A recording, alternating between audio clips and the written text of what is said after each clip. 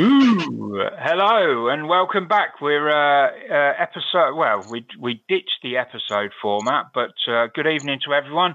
And I hope you're all well. You know, we're sort of 1 week now into our lockdown in the UK. I know that you've got something similar going on in the US as well. So we'll probably talk a bit about that. But tonight we have a very special guest, somebody that everybody knows in the modeling world. If you don't know him, you will know of his products. Most of us probably have one form or another. Who am I referring to? I am referring to Mig Jimenez. Ken. Now, is it Slotfelt? Yeah. Smith. Okay, so we've got Ken Smith with us from Badger. And I'm more known as Ken Badger than Ken Schlotfelt. Yeah. So Ken Badger, the man at the top of the tree at Badger. We've finally got him to come on. He's very, very busy, and I'm really thrilled that we've managed to get you on, Ken. I really am, and it's thanks to Josh that managed to arrange this. As always, with me tonight is Josh from US. He's our US representative, and Gordon, who is at Oracle, knows everything to do about plastic and the models and where, everything like that. Gordon's the man for stuff like that, information on planes, jets, you name it, he knows it. And so there we are. Welcome to everyone. So as I say, tonight we're in a weird situation at the moment. Everything is locked down everywhere. It's unbelievable. You go out on the streets, they're empty. And I don't know, does this have an impact on you, Ken, your business? Is it the same in America as it is over here? Of course, I don't think anyone's not affected by the COVID-19 circumstance. If I could, I just needed to ask you guys a question, this being my first time here. Do the viewers see this the same way I see it on my screen? No, it's an audio podcast. No, it's audio only. Okay. It is live on YouTube, but it's a private link. So what normally happens is... Well, and I only asked the question because, as you guys know, I see 4 boxes in close proximity to each other, and I'm thinking we should be further apart. Absolutely. Yeah. Well, you're okay because I have disinfected this line here. Okay, but what about John? I don't know what he's done on his side, and I know I haven't done anything on mine. But in any case, I apologize. Oh, okay, there we go. Wouldn't it be cool now if John could reach over and an arm could come out of the screen? Yeah, and wipe the side of my face. Yeah. But, man, but back to your question. Yeah, of course, Badger's impacted like everyone else, and we've done a lot of adjusting in the last week. Everything from work area reorganization. The way that we were laid out in many departments, there were 4 or 5 people in a small area that now we've minimized 2 people to a department sector so that no one needs to be any closer to someone than they want to be. We actually because here in the States, one of the things that has happened quite a bit, and it impacts businesses as well as individuals, is there's been a lot of hoarding, cleaning the stores out of paper towels and toilet papers and hand soaps. So we actually went to the extent of, as we were able to obtain some of the things our employees readily use here and expect us to provide, like toilet papers and stuff like that, we gave each employee their own sanitation kit. With believe it or not, a roll of toilet paper, a thing of hand soap, gloves, and paper towels. And as they use those things up, they have to actually come to me to get more, which I know it seems odd to ration things like that, but that way everyone's their own stuff. And that's one of the things we as a company don't have to worry about under the circumstances. And believe it or not, we are actually in the midst of developing a surface sanitizing and disinfecting system that we've had a couple of companies come to us in the laboratory field and such that have asked if we have anything like that, which we don't, although airbrushes can be used for those type of applications. So we're actually putting a system together for that. And a lot of people would go, well, why do I need an airbrush to do that?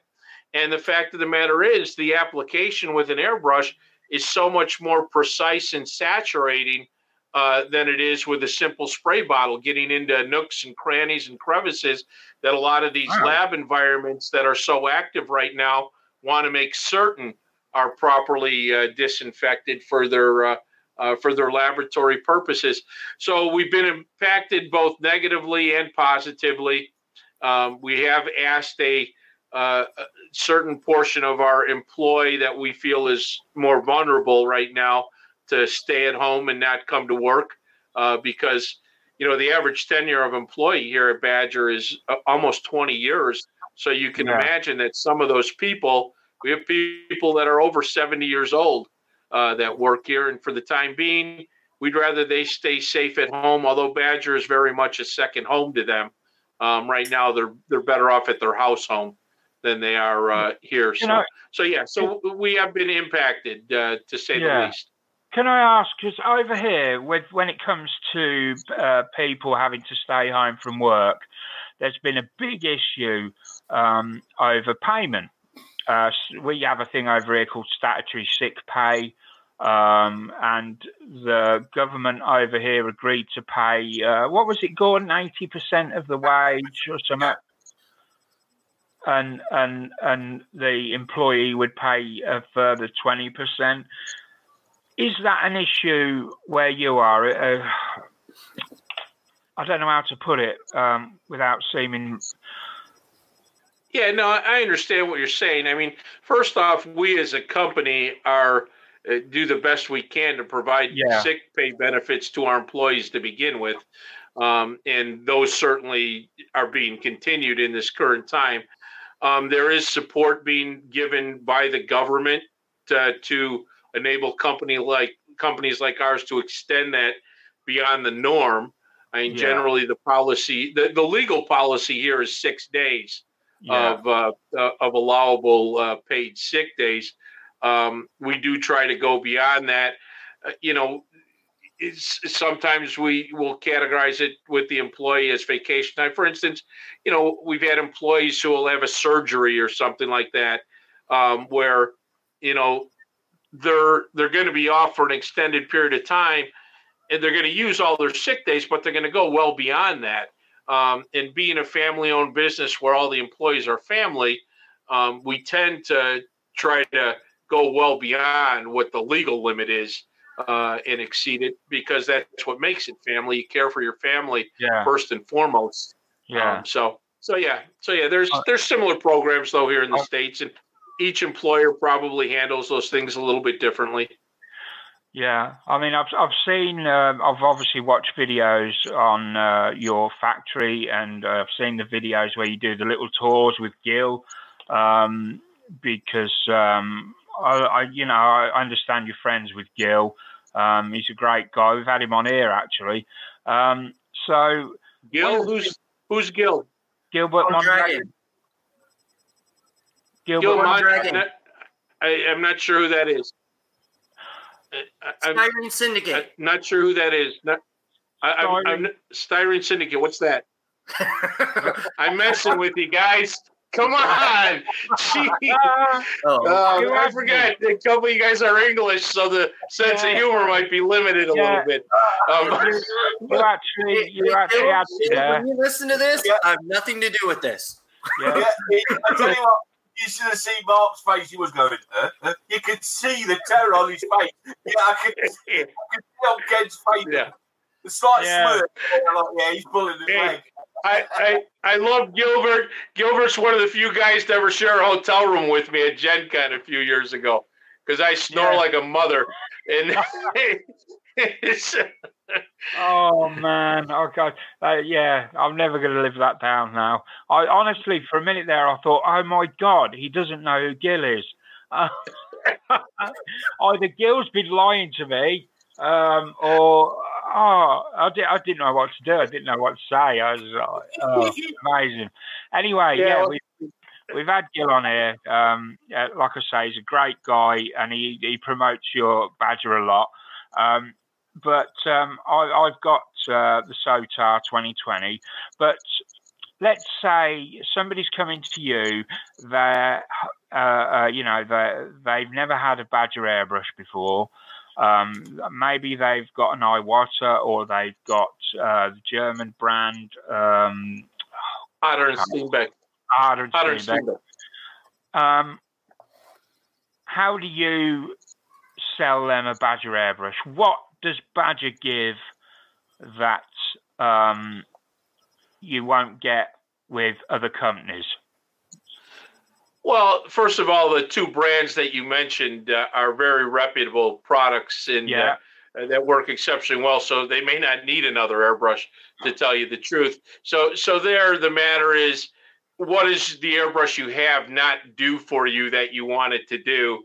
And if we can identify what that is, we can advise them what airbrush in our product line may do that better than what they already have.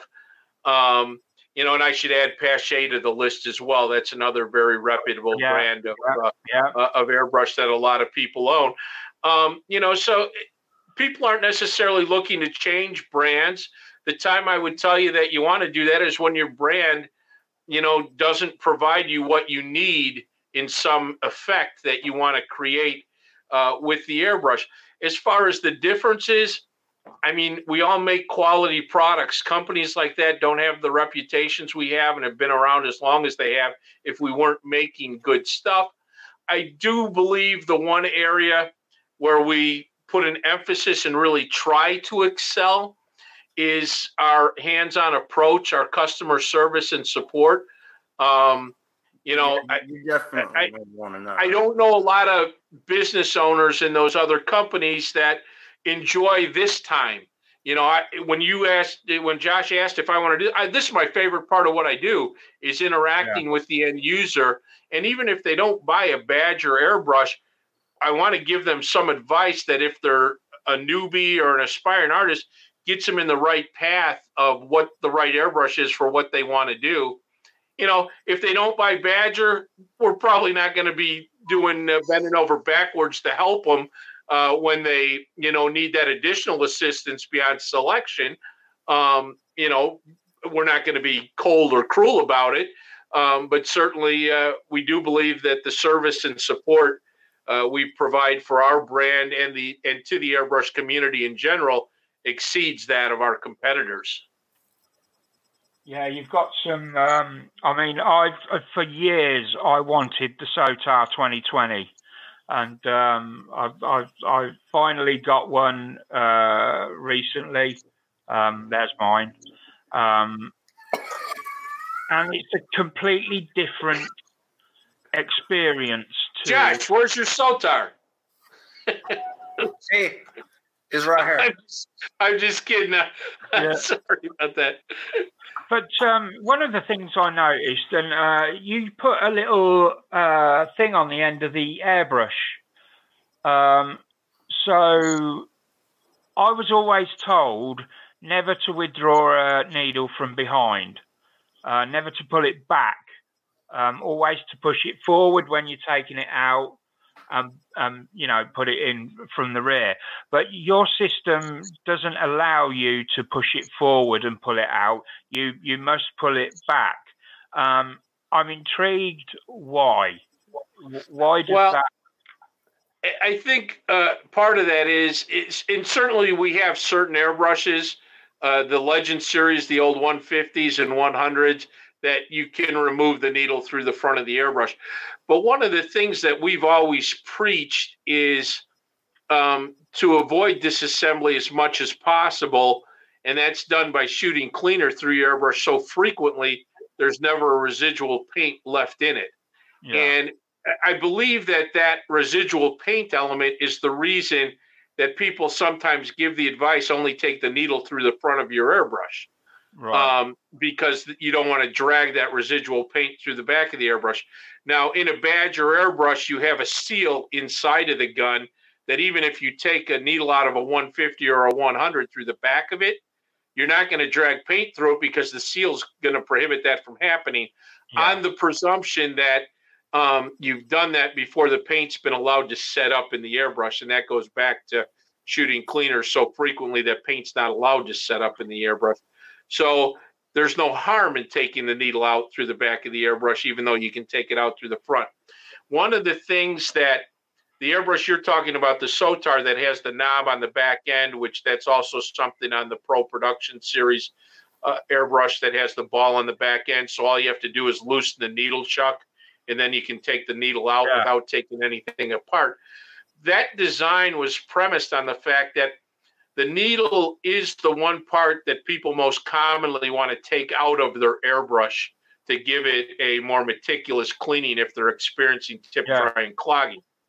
And our design idea in that was predicated on both the fact that we preach methods to avoid paint setting up in the airbrush, so there's no harm in taking the needle out through the back of the airbrush, but also reducing the time it takes to remove the needle out of the airbrush.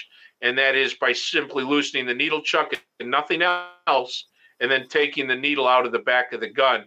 Whereas if you're taking out of the front of the gun on most other brands of airbrushes, you have to take the handle off, you have to loosen the needle chuck, you got to push the needle out through the front, which means in order to do that, you've also got to take the nozzle assembly off the gun. Otherwise, you can't get the needle out of the front of the airbrush.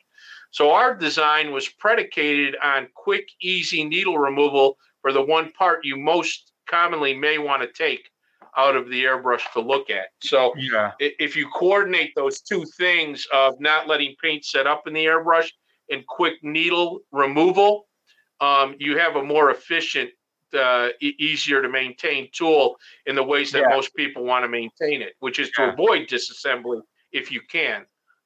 Yeah, you're right. I do. I often take this needle out, whereas my Iwata, I do have to take the barrel off the back, and then the thing has to come off the front. The only thing is I broke one of the pins off mine, the front.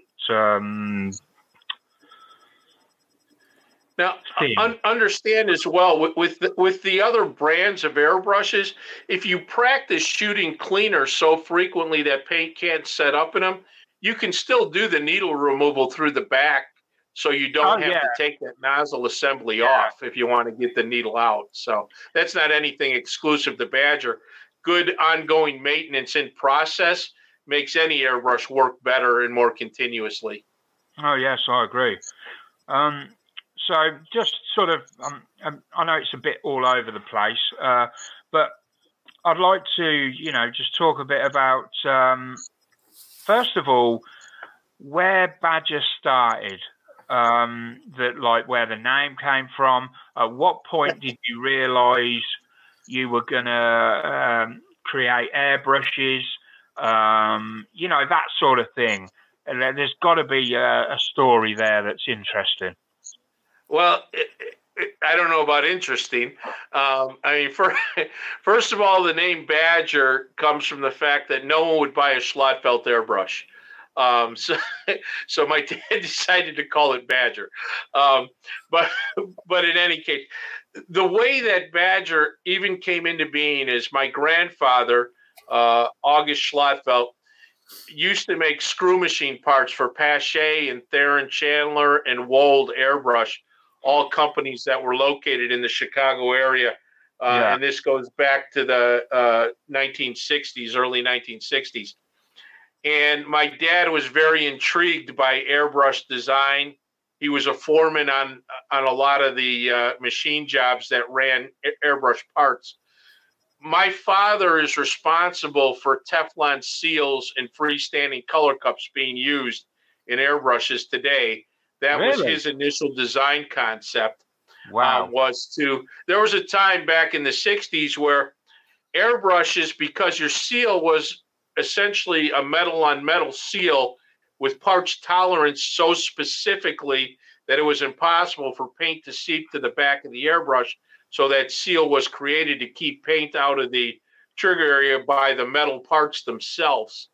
What would happen is, because needles were always stainless steel and are harder than brass, which is what the body's made out of, you would wear away the brass to the point where the seal would eventually be gone, and you could no longer use the airbrush. You'd have to get a new airbrush, essentially, once that seal was gone.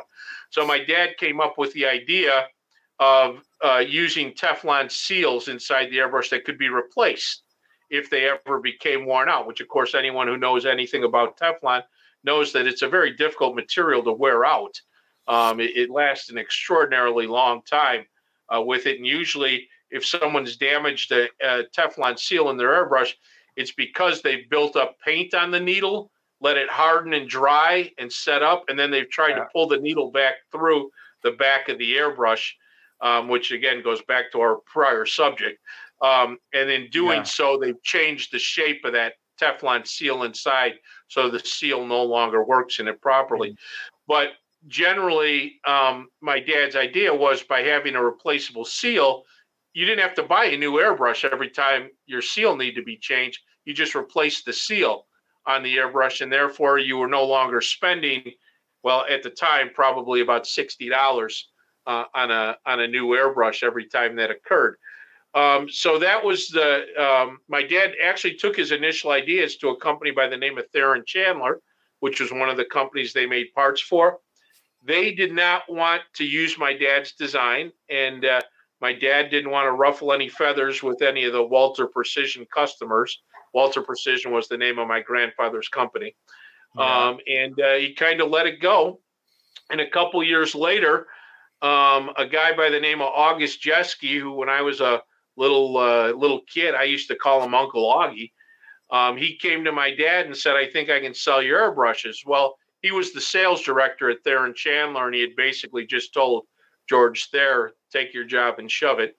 And he came to my dad and said, "I think I can sell your airbrushes." And at the time where, laws and such were a little bit more liberal, he had the entire customer list at Theron Chandler and used it to sell Badger airbrushes to Theron Chandler customers. I love it.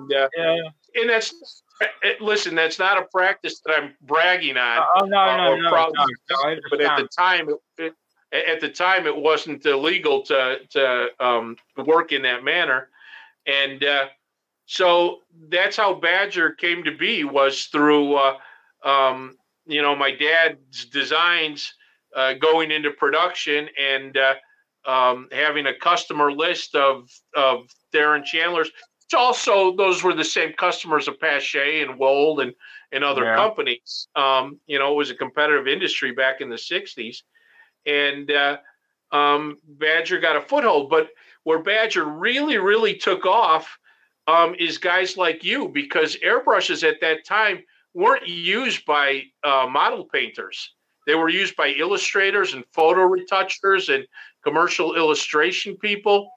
And Badger was really the first company to bring airbrushes into the fine scale modeling community for hobbyists who had been painting models with paintbrushes and stuff. And with paints at the time that, quite frankly, if you painted it with a brush and painted it with an airbrush, you could certainly tell the difference in the two. And, that made the airbrush a popular tool once it became presented to that hobby community, which, the credit for that actually goes to my dad's neighbor back at the time all this was happening, worked for Testors Corporation.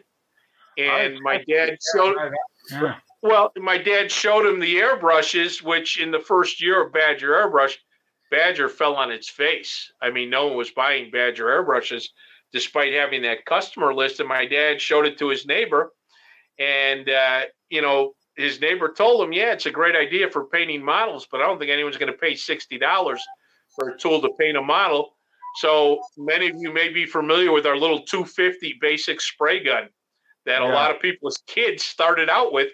Well, that was my dad's response to his indication that a $60 airbrush was too expensive. He designed that little spray tool that you could buy at the time for $10 to $15. And all of a sudden Badger took off as a result of that. So that's how Badger came to be. Going back to the name, seriously, I don't think anyone would have ever bought a Schlotfeld airbrush, which that's my last name. So fortunately, my dad called it Badger. And that came from the fact that August Jeske, the guy who came over from Theron Chandler, was originally from the state of Wisconsin, which Joshua knows, but you two may not. Badger is the state animal. It's the mascot of Wisconsin. And fortunately for us, badgers are very well known and popular critters in the UK as well. Yeah, they're protected as well, as I believe. If you hit a badger, road, if you kill a badger driving, you've got to stop and notify the police. Well, usually, even if you hit a badger with your car, it's still going to spray well when you go back to it.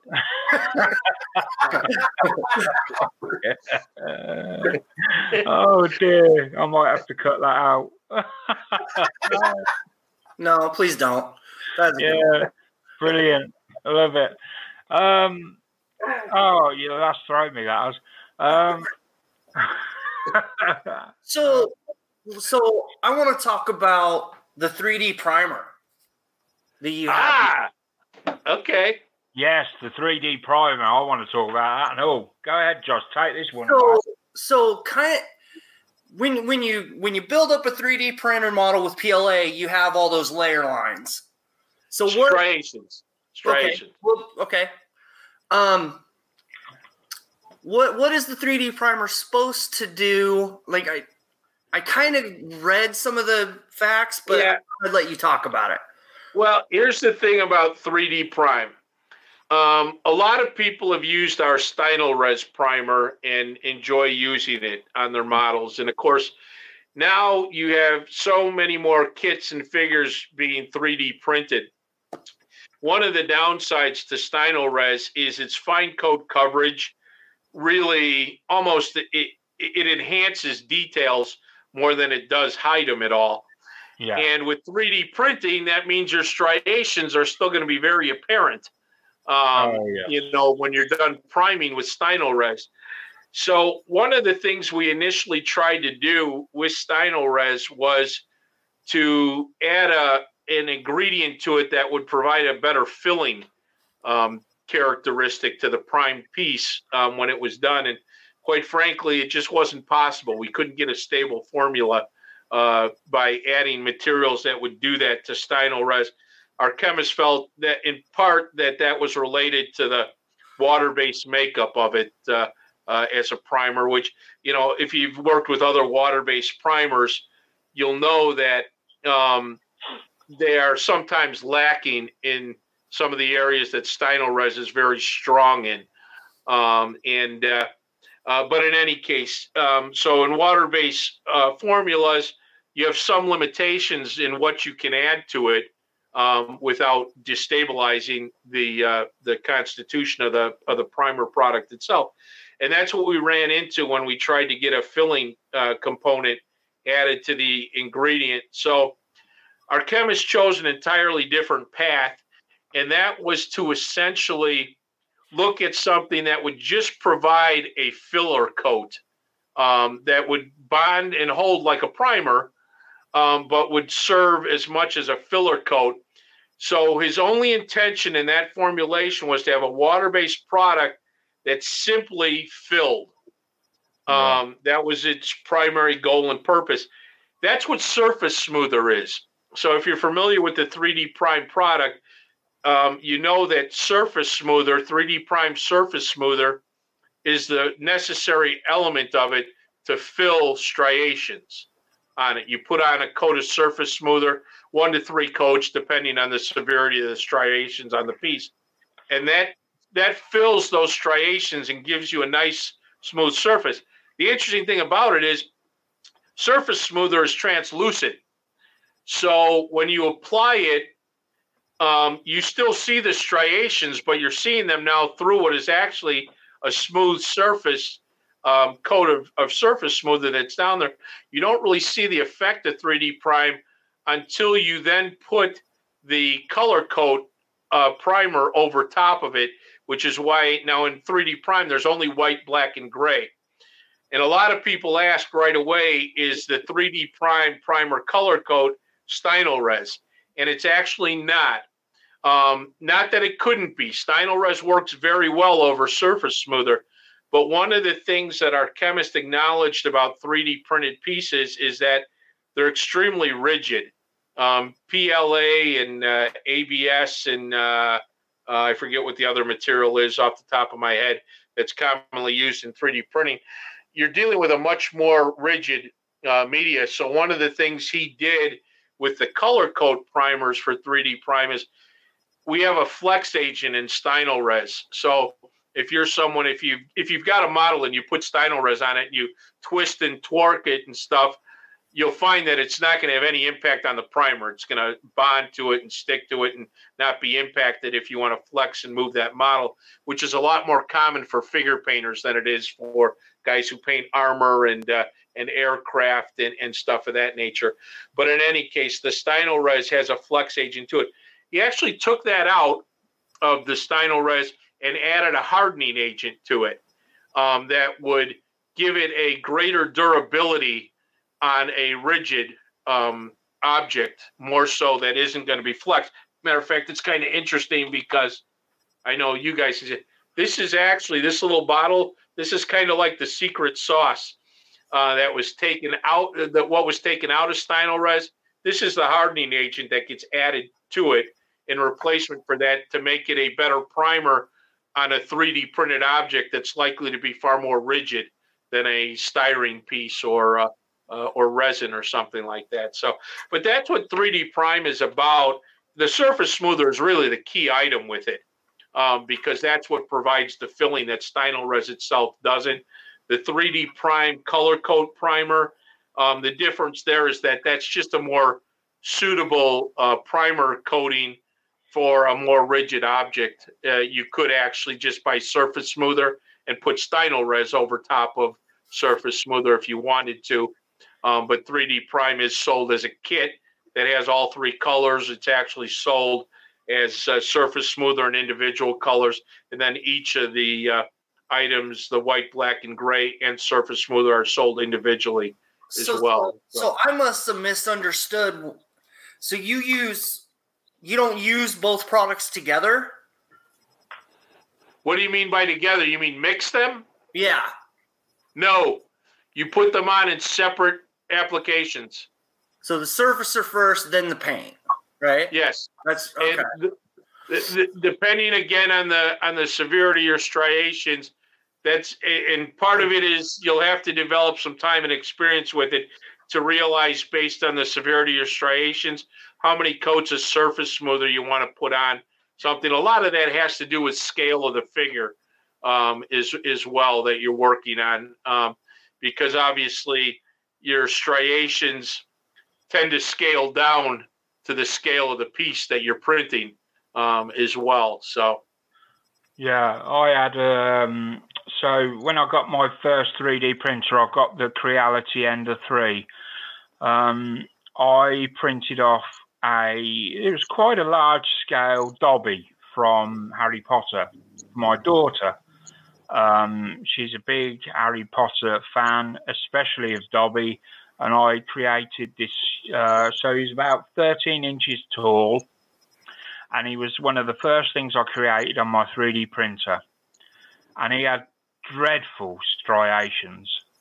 And I think I worked it out, it was over 100 hours of standing and filling to get him to have smooth skin.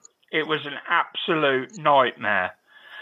If I'd have had something like your product around at the time, that would have been an absolute It would have been a prayer answered. Honestly, it was. It took so much time to get them striations sorted, and unfortunately for me, it wasn't long after I'd finished Dobby. I'd put many hours into sorting him out, and then you came out and announced that you'd brought out this 3D printer primer. Yeah, well, we were waiting for you to finish sanding that piece before we launched it. It did feel a bit like that. Yeah. Well, this is it, Ken. It became a bit of a standing joke because normally if we put Hangout up, well, what are you working on tonight, then, Mark? What are you working on tonight, Josh? That sort of thing, and it was, I'm still sanding. Yeah. And then I finished. Well, and, I got it. One of the things that needs to be pointed out, I mean, if you're talking about extremely severe striations to the point where, you wouldn't want to fill them because you'd end up hiding so much detail trying to do that. Sometimes you might not have an option, but you might have been able to do less sanding and then put surface smoother. Again, I mean, this isn't some miracle thing that, we're talking about normal 3D print striation type stuff. I mean, I'm not certain with the piece that you did what you're necessarily referring to, but we're talking about typical. And listen, I'm no expert on 3D printing, not even close to it. What I know about it, I've learned from people who do a lot of 3D printing. The two guys who assisted us with this, one 3D prints about 600 pieces of terrain a week, and the other is one who is really into his company prints architectural 3D print models, so everything's one off. And he is one of the things I learned in 3D prime development is that architectural modeling is one of the largest segments of modeling there is anywhere. There's a lot more architectural modeling being done than scale model armor and aircraft and stuff like that. One of the guys we worked with on that, his company did nothing but one-offs for architectural modeling. So all those times you see a skyscraper go up, there's always a model of it built first, or a parking garage. There's a model of it built first.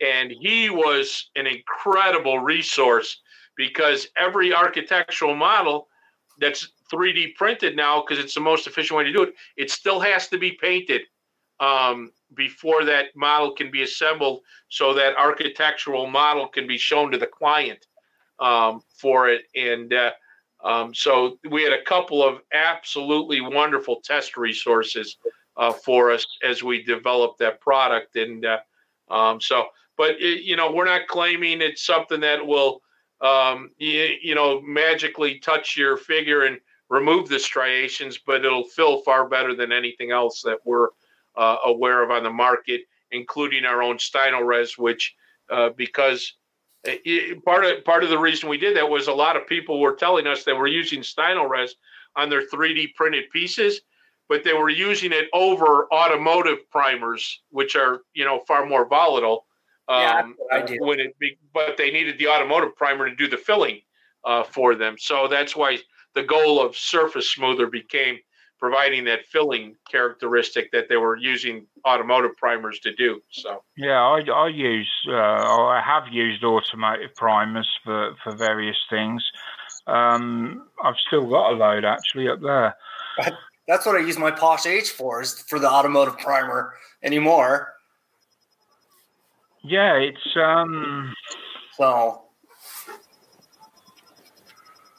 so it's I've completely lost my thread. Can somebody? Welcome to my world. Yeah. Honestly, I get these moments, Ken, where I've got everything sort of sorted out in my head, and then all of a sudden, for no reason, I've completely lost the thread. I can't remember the sections that I'd got planned or anything like that. Who's Gilbert? Austin.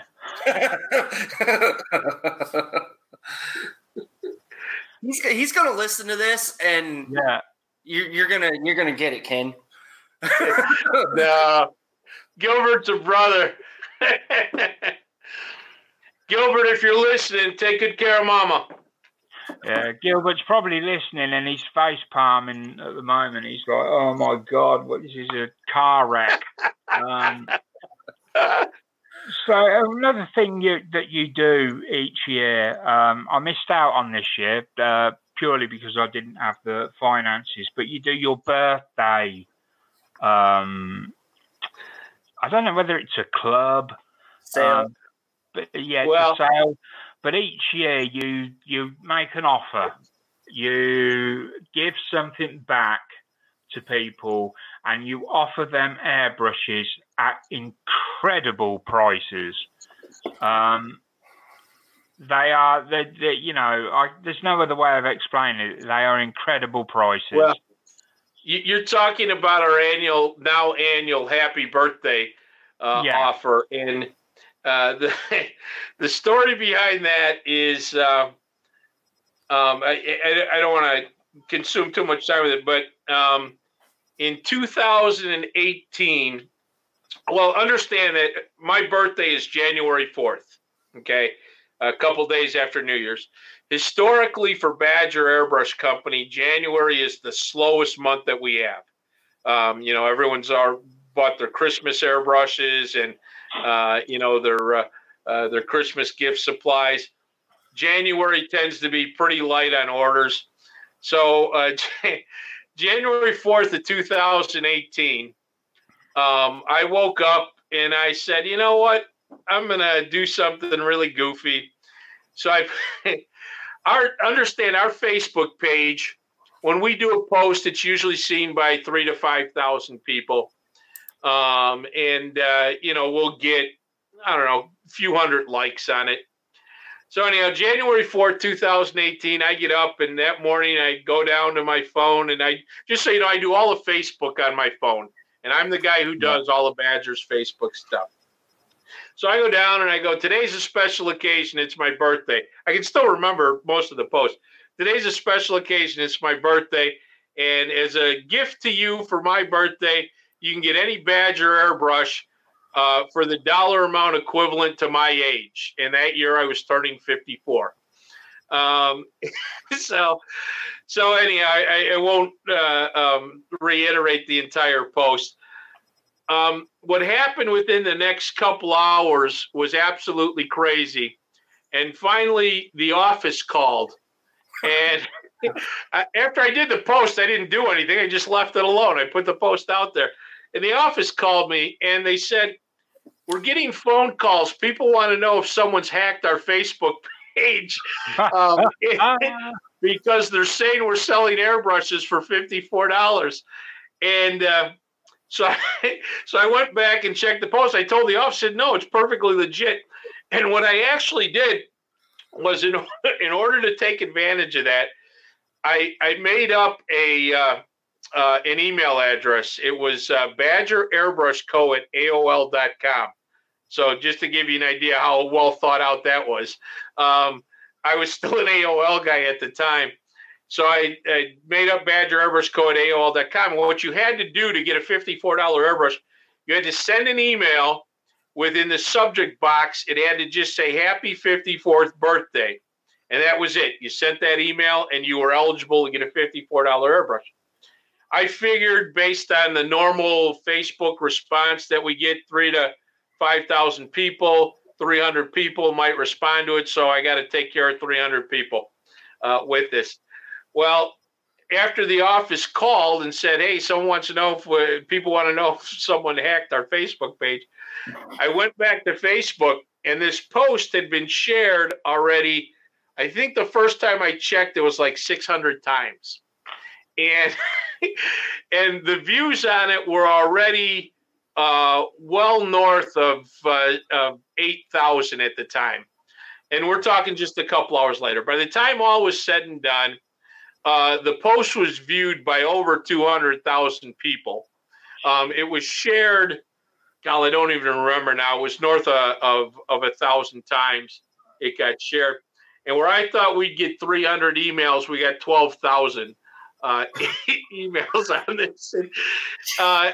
But it was kind of fun because, first of all, one of the things we're kind of notorious for at Badgers, we don't plan anything. We kind of make it up as we go along, always do the best we can. And we've always tend to come out pretty much on the right side of things when we go about things in that manner.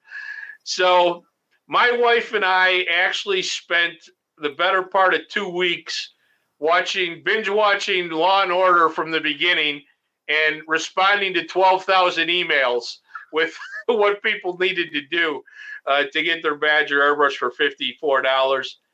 And we realized at that point in time that, first of all, I was nuts and should probably be killed for having done that.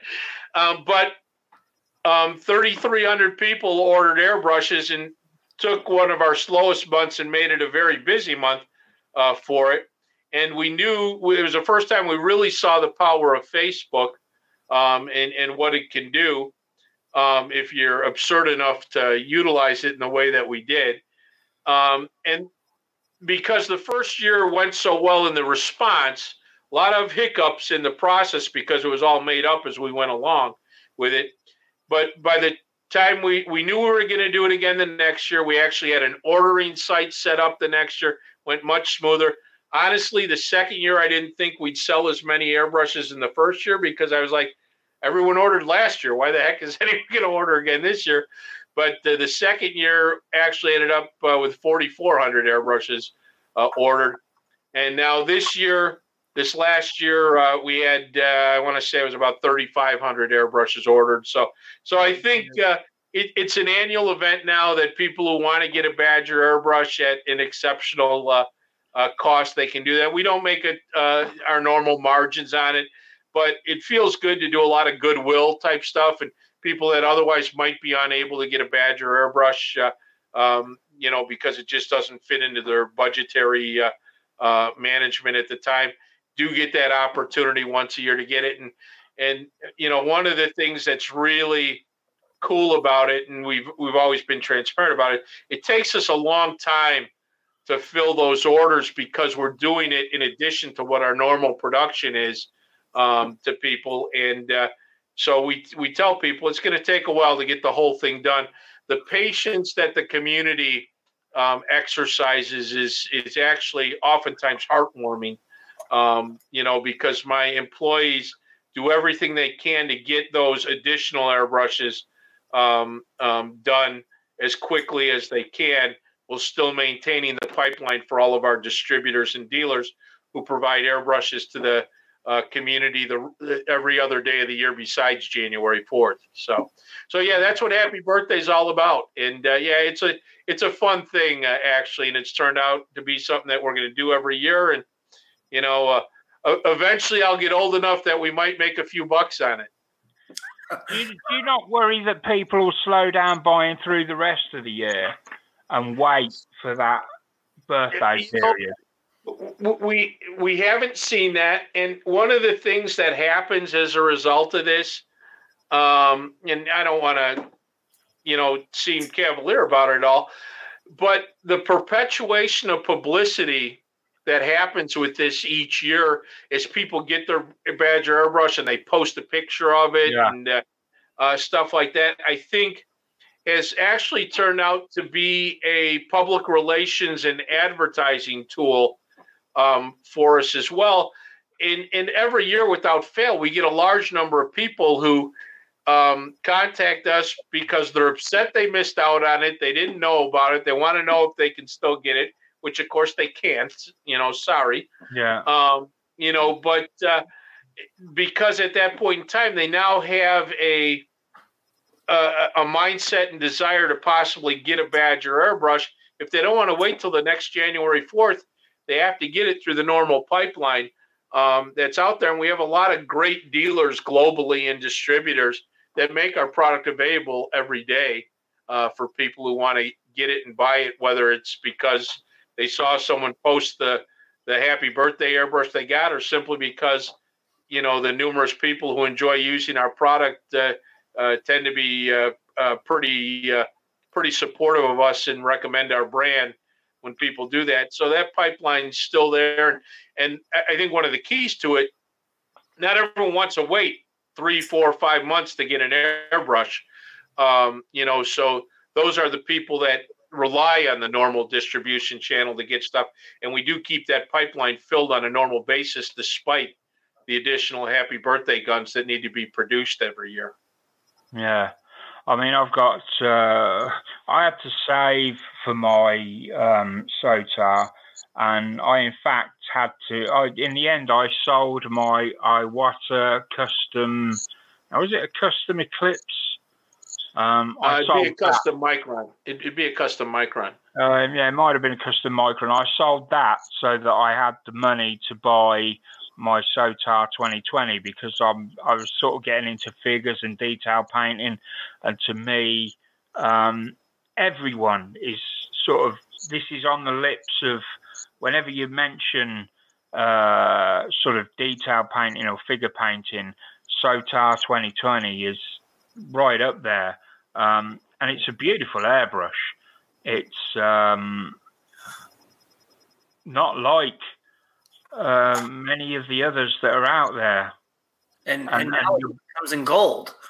Yeah, and the birthday one, it comes in gold. I mean, I just didn't have the money for that at the time. Otherwise, that definitely would have been added to my collection. It's certainly something that your birthday brushes bring that you don't get other times. The design, the color of them, they're always different. And you've got that little, so on these ones, I think you had stamped 56th birthday or something on you'd done a gold SOTAR and a. Yeah, that was something, just so you know what that was. One of the things we did this year when we knew we were going to do the Happy Birthday promotion again, but we did ask our followers if there's anything we could do to make it better for them. And we took some of those suggestions, and one of the most common suggestions, because of the wait time oftentimes involved with the Happy Birthday promo, one of the most common suggestions was to do kind of like a pre-Happy Birthday promo. And another suggestion was to do something to make the Happy Birthday airbrushes custom. And what we did with that was actually we did a front of the line offer in November. Yeah, I was in on that. Yeah, and that's how people, the gold airbrush that you're talking about, we took the four most popular airbrushes, the SOTAR, the Chrome, the Patriot, and the Extreme Patriot. And those were the only four airbrushes offered in November, and they were offered on a custom basis. They would be, in the case of the SOTAR, it's plated gold. In the case of the other three, which are normally nickel chrome plated, those were plated black this year. And on the side opposite our normal marking, the airbrush, we custom engraved Badger Happy 56th Birthday on those. That's what the line custom limited edition here with our followers. But yeah, that's what part of the line was. We'll probably do that again if we can figure out a way to do it different, so it's not just redundant here. Apologies to listeners there. Have we got an audio problem? Is it just me? So what else? Sorry? Ken's froze. Sorry. Hang on a second.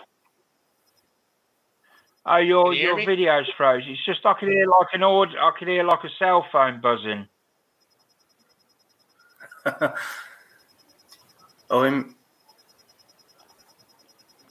you guys hear me? Yeah, we can hear you. Yeah, you can. It's just your video's froze. That's all. Yeah, it's not a problem.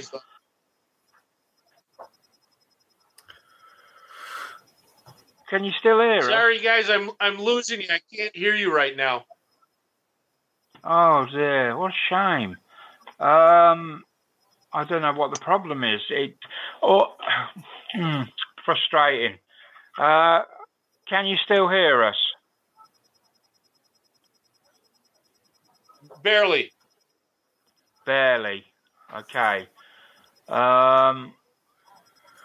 Okay, let's give it a few minutes and we can come back, see whether things clean up a bit, and we can wrap things up.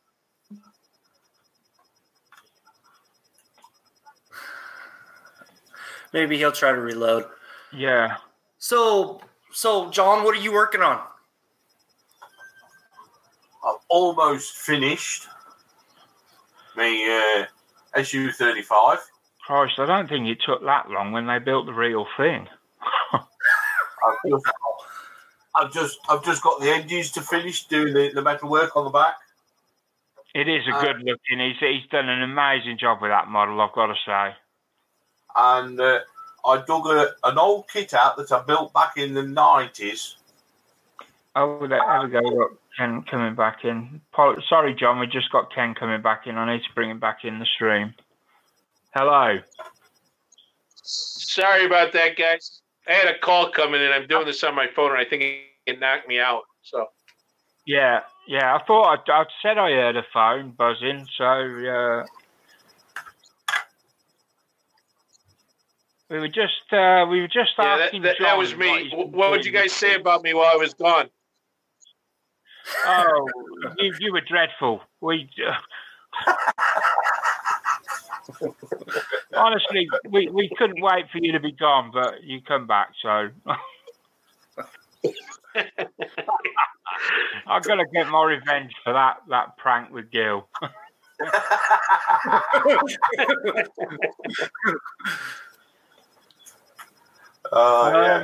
Yeah. Anyway, we were just asking John what he's been up to this week. He's been, I don't know if you've seen, he's been working on the flanker. Very nice. He's done a very nice job of that, I've got to say. Yeah. It's what 4 months I've been on it? Yeah, quite some time. But I'm just using my Sotar at the minute to do my exhaust staining. Oh, sweet. But this flanker's got the thrust vectoring nozzles on it, so yeah. I've been using my 2020 on them because it's more like ink than paint. Yeah, I use I've got the 2020, which I use for Ken, with the 2020, when I bought it, it came with a second needle. Why is that? Why does it have two needles? The one you bought, was it in like a little jewelry box type packaging? Well, it was in like a cardboard box. It had got it came like that, and then it had another one of these. Yeah. What that is the foam that's inside that box always had an additional cutout in it for an additional needle. Yeah. So because of that, we've always put an additional needle. It's the same needle as the one you have. So brilliant. If you happen to somehow damage the needle you have, you already have a replacement. The current version of that gun excludes that because it's now available in just the black plastic box that we have. The old Legend series airbrushes come in.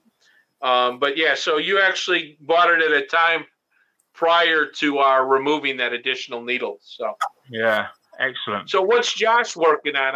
I see what. I've gone. You've got that's box. That's John. That's actually a more recent version of it. That's already been changed. Also, that set there.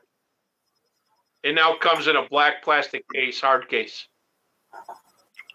So I do a lot of figures. Josh is like a modern day Frankenstein. Yeah. He's trying to build a 3D robot. It's massive. Where is it, Josh? A little bit ago when you were talking about the 3D primer, I'll go get the body. Have you seen this, Ken? Have you seen this thing he's making out of his 3D printer? I don't think so, but I think I'm about to. Yeah, it's massive. I wear medium gloves, and that's, That's just the body. Yeah. Yeah, it's just you're going to need a lot of 3D prime for that. Yeah.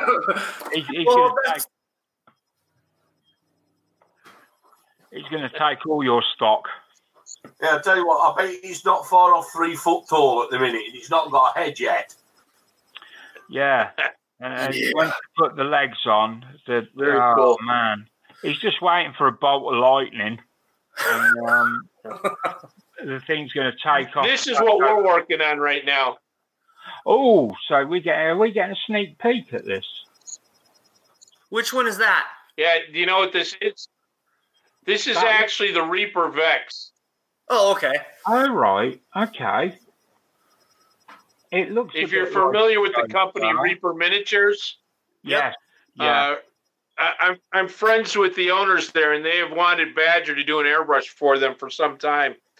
And all they ever really wanted was a Patriot with their name on it, which if we do something for somebody, it has to have some unique design element to it or difference to it that doesn't make it just a Badger airbrush with their name on it.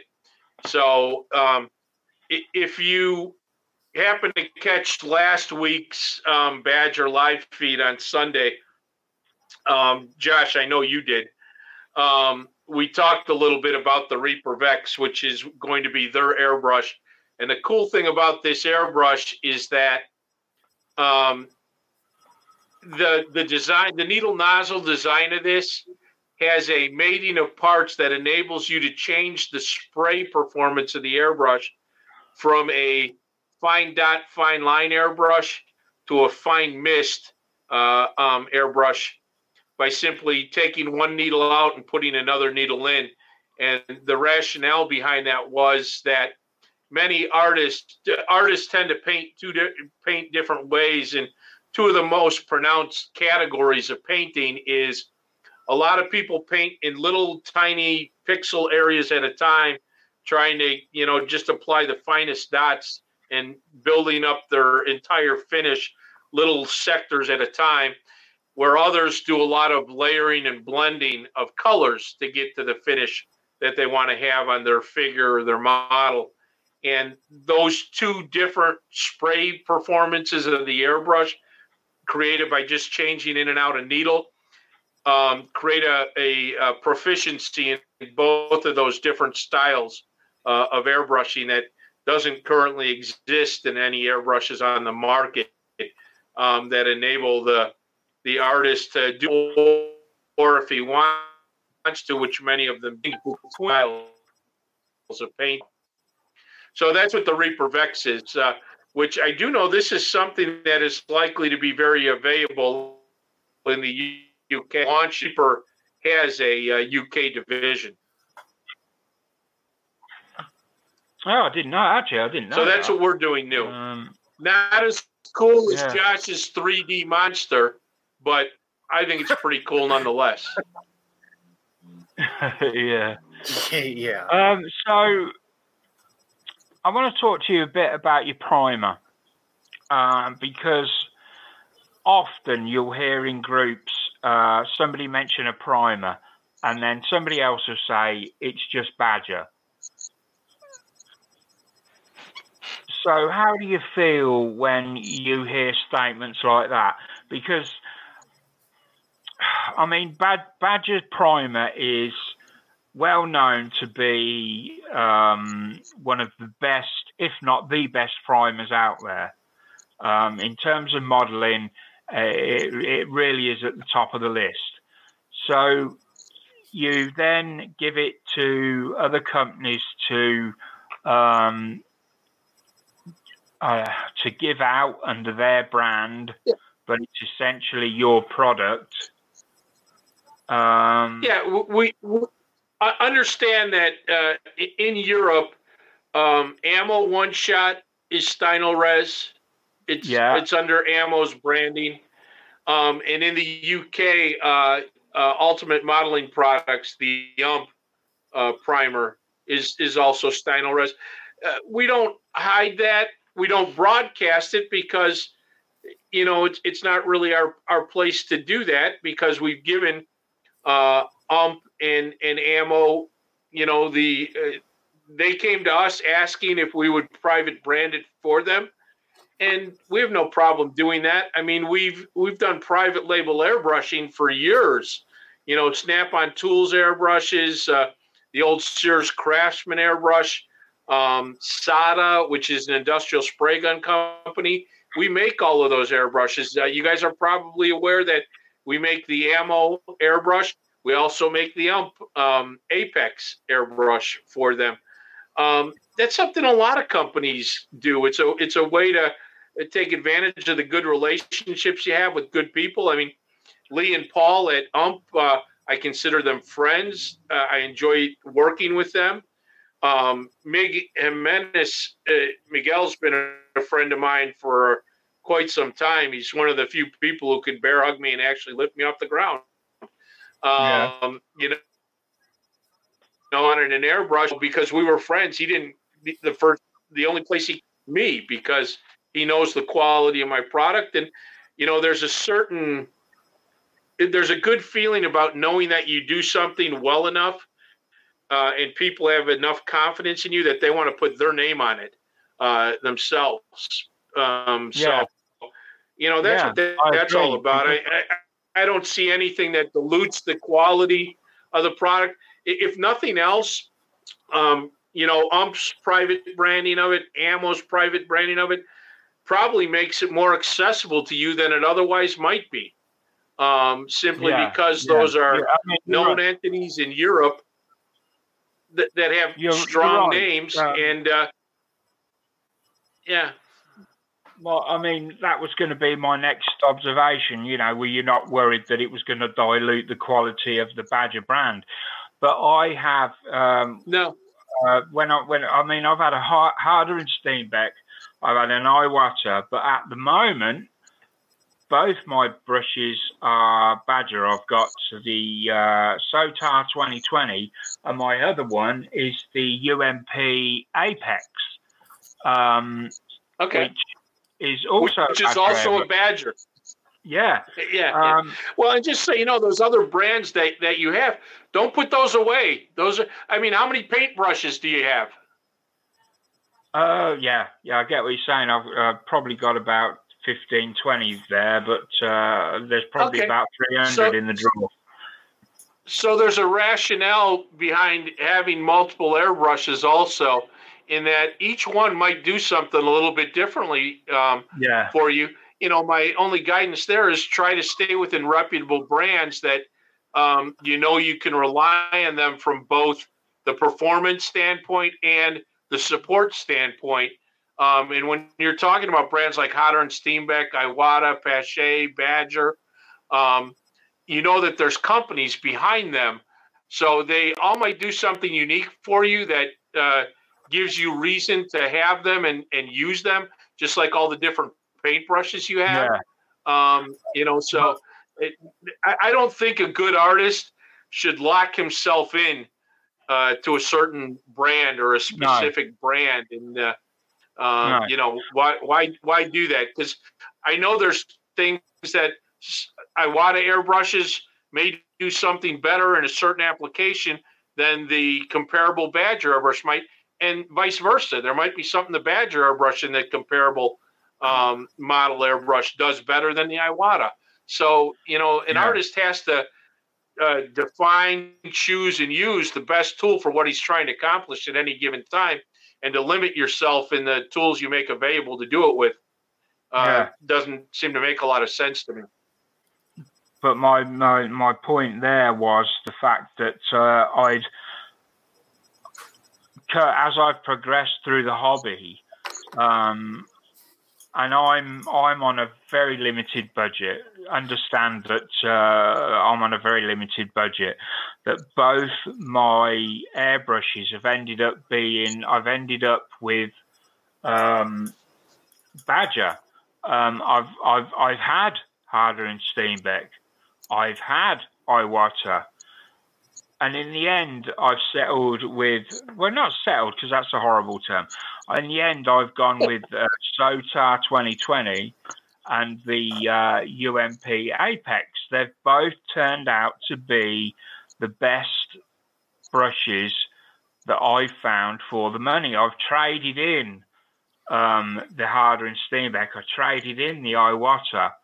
The Iwata I traded in for the Sotar 2020.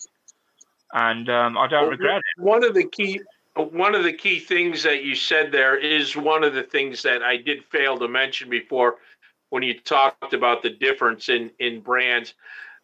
When you made the statement for the money, that is one area that I do think we are possibly the best value on the airbrush market in terms of that, because I do think we offer an extraordinarily high level of performance quality at a very, very fair price for it. And so in that regard, and that's not, listen, Harder and Steenbeck and Iwata, I'm sure they price their products based on what it costs them to make it. And Badger does the same. And for whatever reasons, we're able to bring a product of high performance quality to the market at a more appealing price to the budget-conscious consumer than some of our competitors. Yeah. And I would tell you, Pache falls into that same category as we are. I worked in engineering early on. I'd done an engineering apprenticeship, and I worked in manufacturing. And I worked for a company that they'd done parts for a very well-known Torque bar. I'm not going to say any more on that. But when I watched, one of the biggest things I saw when I watched Gil and you walk around your factory, the whole thing just reminded me of, I know it's a family-run business, and it was just I've worked in that sort of environment in a small sort of factory with people that know each other, that work with each other daily. And I was impressed. I was impressed with what I saw. You've got a really tremendous team working for you. And I can't stress that enough. That, when you work with people like that, they're not, you know that they're, I'm rambling a bit, but they're probably the best people in that field. And you're absolutely right about that. One thing I can speak to is the fact that the 30 people in this building care extraordinarily greatly about how they go about their work and making certain the product works as best possible when it gets to the end user. And I'll be the first to tell you that we're not perfect. You know, we strive for perfection, but there are times that for whatever reason, an airbrush might get to its final destination and something might not work the way it did when it was tested in our factory. But we'll do everything in our power. You know, any reasonable thing we can do, we'll do it to make certain at the end of the day, you get the, you know, what you expected out of the product. Yeah. So, I mean, our people care greatly about it. And I don't want to, you know, go off onto a rah-rah Badger thing. That's not our style. We know what we do. We care greatly about it. There's enough people who can speak on what they get from our product. And we just enjoy doing it. And, you know, we care about the end result because we care about the people who have the confidence in us to choose our product and use our product. And, you know, we appreciate you guys giving someone like me a format to talk about it. Hopefully, I do have to get cutting away here now. I hope you don't mind my dropping out on you. No, that's fine. Just quickly, where can people go to get Badger airbrush? In the UK, Barwell Body Works is a direct source. The hobby company in Milton Keynes can tell you hobby dealers and distributors that carry Badger product. In the US, there's a lot of good sources. Squadron, Mega Hobby, CompetitionMinis.com, Miniature Market, USAAirbrushSupply.com, SprayGunner.com. I could go on. Naturally, you can find our product on Amazon. If you're in Europe, which I understand the UK is in Europe, yes, I know. But if you're in mainland Europe, internationaltrade.eu, which is intl-trade.eu, offers Badger product. There's other dealers throughout Europe online that you can find our products with. And so if you have a hard time finding it, shoot us an email. It might take us a few days to get back to you, but we'll do our best to respond on it. That is one of the downsides for us in our current world is, Badger is a family-owned business, and we're actually rather small. People think we're large because we're global. We're not that big of a company. And sometimes, when you have one person whose responsibility is to answer the emails that come to customer service, but that same person is also entering orders and I don't know, filing the invoices that have been paid. They don't always get to those customer service emails right away. It may take a few days to do it. We just ask, be patient. We're always doing the best we can to get everything that we need to get done, including customer service emails. But we'll always be here and try to do the best we can when we do it. And if you have a hard time finding our product, drop us an email and we'll do the best we can to help you locate it. Excellent. Well, I just want to thank Ken for taking the time to be with us. It's been great having you on, Ken. Thank you so much for making the time for us. It really is a big thing for us here at Sprucast. Many thanks to you. And goodbye. Obviously, Ken's Josh, John, Mark, Gil, take care. Thank you very much. Thanks, Ken. Bye. Thanks a lot, Ken. Cheers. Bye.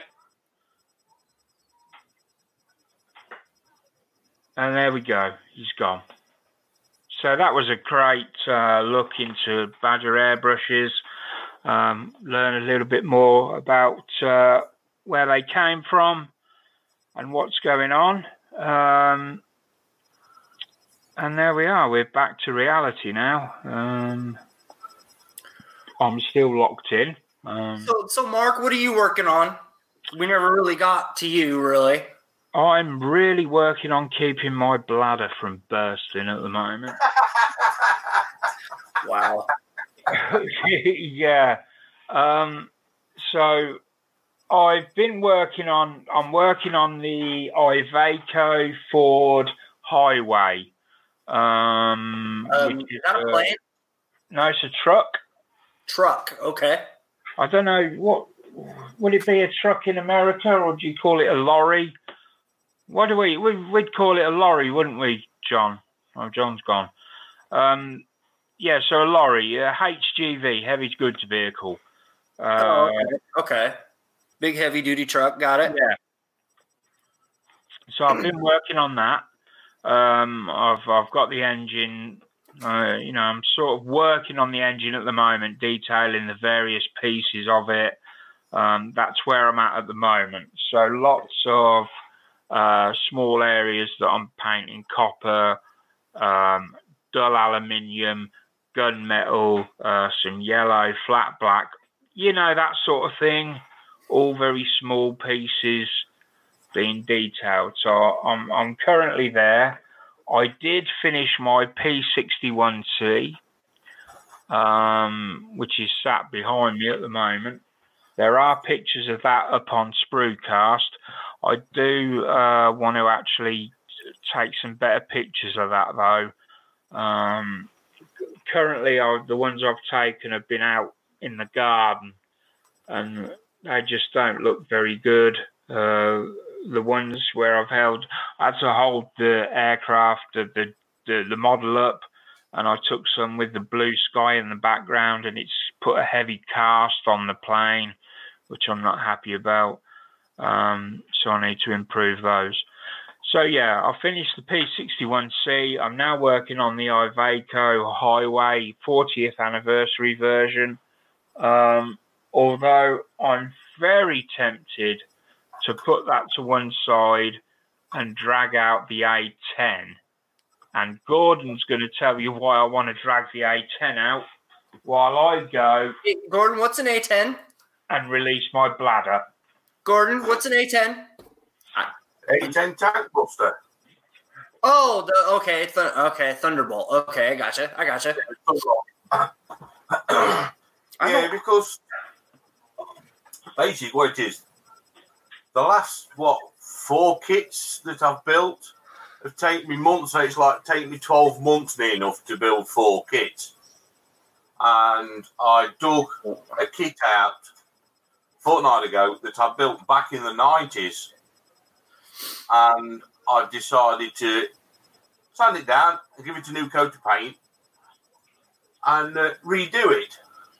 And because it's taking such a long time to do these and get the paint finished and do the intricate work on it, I want something nice and simple that I could just build out of the box. So this afternoon, I went through my stash. I'm thinking, no, I don't want to build a bike. That's going to take too long. No, that's going to take too long.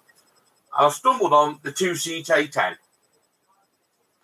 I thought, there's something that's nice and simple that I can build with just what's in the box. So I took that out this afternoon, and I've got the wings together. And that's it. I'm just going to build it out of the box with nothing else, something nice and simple for a change. And Mark goes, oh, I've got that, so let's do a buddy build. Well, you know. So. Yeah, you've been lucky with me. Well, this is it. He's done his Black Widow, right? And with a little bit of coaching and a little bit of advice, he's actually built and painted something that he never thought he'd be able to do. No, this is true. And you know what? It's weird because Gordon's given me advice all the way through. And I'm absolutely certain that what I've... In fact, I know because I've seen photos of P61C in sort of situ, as it were. I've seen them in flight, so I know exactly how they look. And I've created a very passable version. But the thing is that I am not a fan of weathered planes. Now, I don't know whether this goes back to the fact that I can't weather planes. As a rule, I'm no good at weathering planes. Oh, you can now. But yes, Gordon's helped me, and I have weathered this plane well. But I don't know that I feel how I feel about it. I don't know. I'll leave people to go and have a look at it and make their own mind up. I will say that the plane that I've weathered, the model that I've built, I have been very restrained in the weathering. Gordon advised a lot more, and the photos did in fact suggest that they needed weathering a lot more than what I've done. This plane got absolutely battered. The images I saw, it just looked an absolute wreck. You wouldn't want to fly one of these things because you'd think it'd fall out of the sky. But there you go. You know, Gordon's advised me. He's a very good advisor. He gave me some great tips. So if ever you're stuck and you're not sure what to do, drop us a line on the Spruecast page.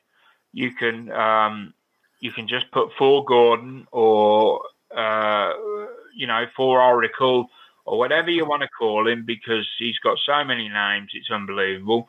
And just tell him, ask him a question, and we'll bring them up on the Spruecast each week and answer them for you. So do that, because Gordon at the moment he's got so much talent and information just stored there. It's like a big watermelon with loads of information and hair and glasses, and I'll get carried away here.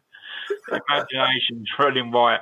I was just looking at a watermelon on it. I'm thinking of the Muppets now as well. Anyway, send him, for God's sake, send him a message. With that said, Josh, is there anything you want to add about tonight? No, I mean, we pretty much covered everything airbrush related. So, yeah. I'm Yeah, we did. I mean, it's been I don't know how it is around the rest of the world, but we're all in the UK. We're in lockdown, so we're not allowed out. It's been a week, so we've been 7 days. I don't know whether it's the same in America. So really, at this stage, we're just looking for, things to do, really. Things to occupy our mind. I came up myself. I went through my brushes today, just cleaning them, putting them. I used my soap, not the soap, the brush conditioner that you get in the brown screw-on lid, and then I've repointed a lot of them. I've also been through and reorganised my paints. So there's a couple of ideas. If you're stuck for something to do, it is hard. Well, this is it, isn't it?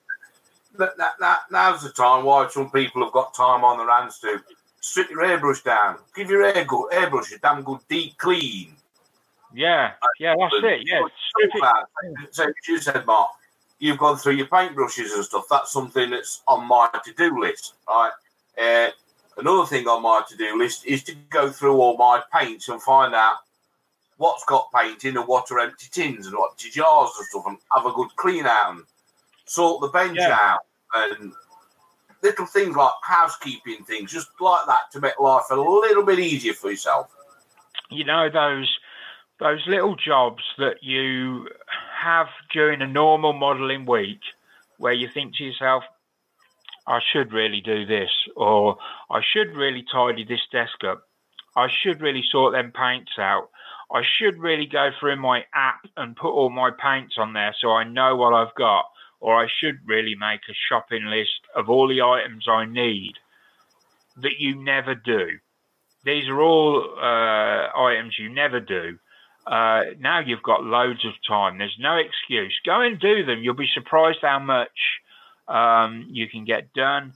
And it will take up time, and, it will help you in the long run as well. Josh, have some insightful advice. So for me, I've been working. I've been lucky enough. I'm still working. So and I don't know how much longer that's going to be. I mean, it seems like, but for the most part, I try to, even though my wife and son are home, I try to give my wife a break, because a 7-year-old can, ruin your self-esteem real quick. Oh, yes. But that still doesn't mean, I don't make time for this either. You just got to plan your day out. and kind of make sure you make time for yourself also while you're going through this. Are you in the same? It's sorry to put in there, Josh, but you in the same? Is it the same position over there? Have your jobs all been stopped apart from what they class as most essential? I believe me. I'm gonna say essential worker, and then I'm gonna tell you what I do after that. But yes, I got classified as an essential worker. But in Oregon, they basically laid off gathering places like restaurants, right? Casinos. Yeah, I'm with you. That kind of stuff. Malls. But it seems like, and jobs where like if you're 2 feet away from each other while you're working, those are going away. But and then there's places like California, like city of San Francisco is on like a complete lockdown. You're not even allowed to go to the store, I believe. Yeah, I think Las Vegas is the same, isn't it? And I could be wrong on that. I don't live in California. I live the state above them in Oregon. So, yeah, it's just crazy. And it seems like other states are doing kind of their own thing on what you can and can't do. I got the essential letter saying I can at least go to work if I need to, but they're not enforcing that part yet. Yet is the key word. Yeah, you're wow, it's because I saw pictures of Las Vegas today. Yeah, it's crazy. It's dead. It's absolutely dead there. Yeah, because none of the casinos are up and running. And then once you get kind of away from the strip, you have like social bars for the people that work in the strip. Yeah. And it's like they're not able to go there. So it's like Vegas is pretty much a ghost town at this point. It's incredible that I can't I hate this word because it's getting used so much lately, but it is the most apt word for the situation. It's unprecedented.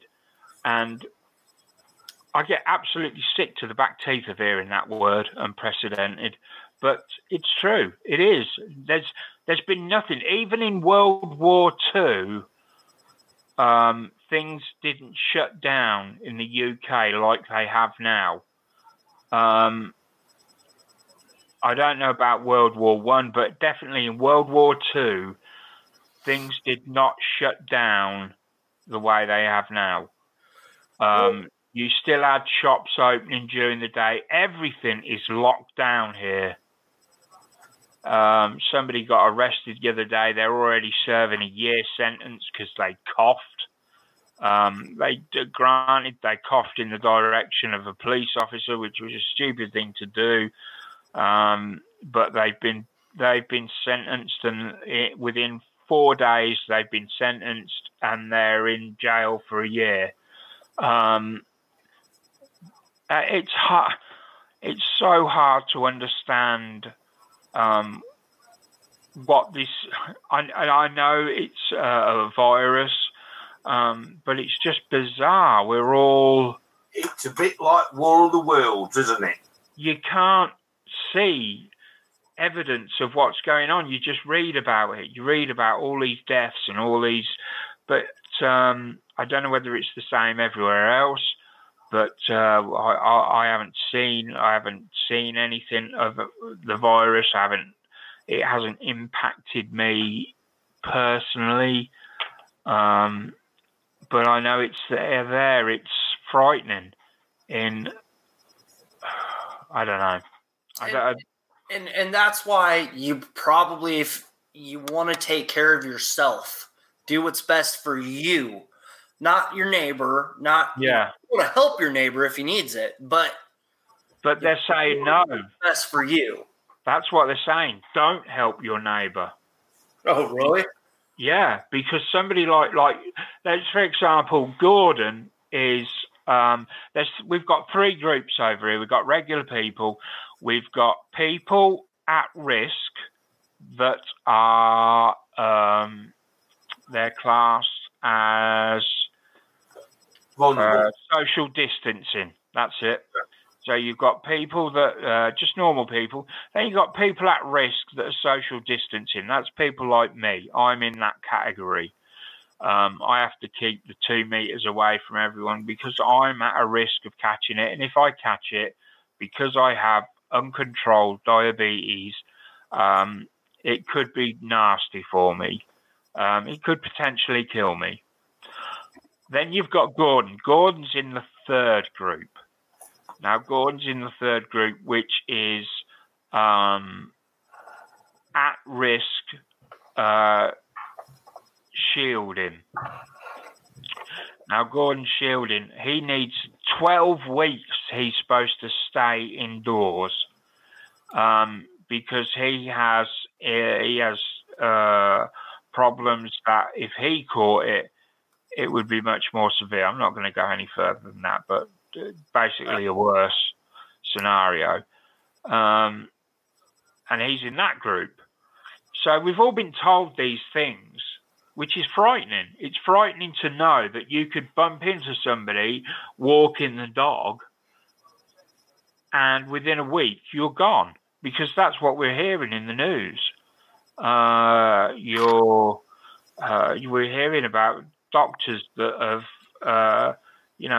they've been doing their job and then within a week they're gone. Frightening. Well, I mean, moment, isn't it?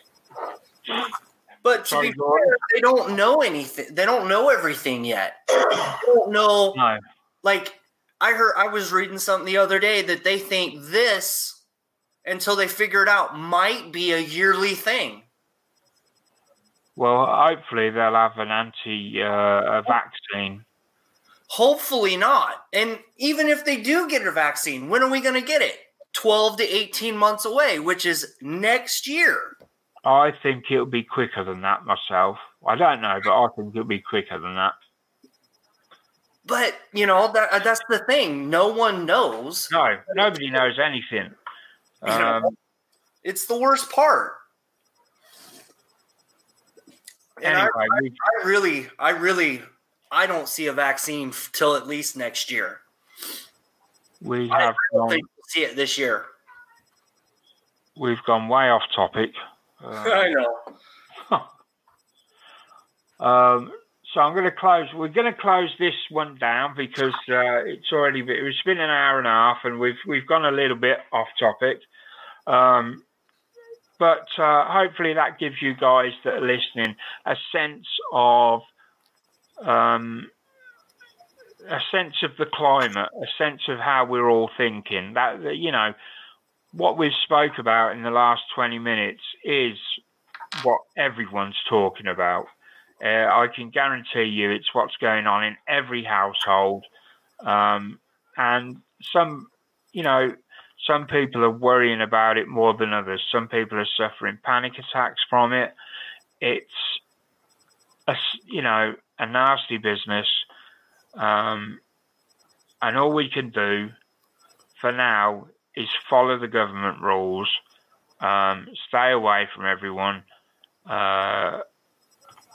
and just wait it out.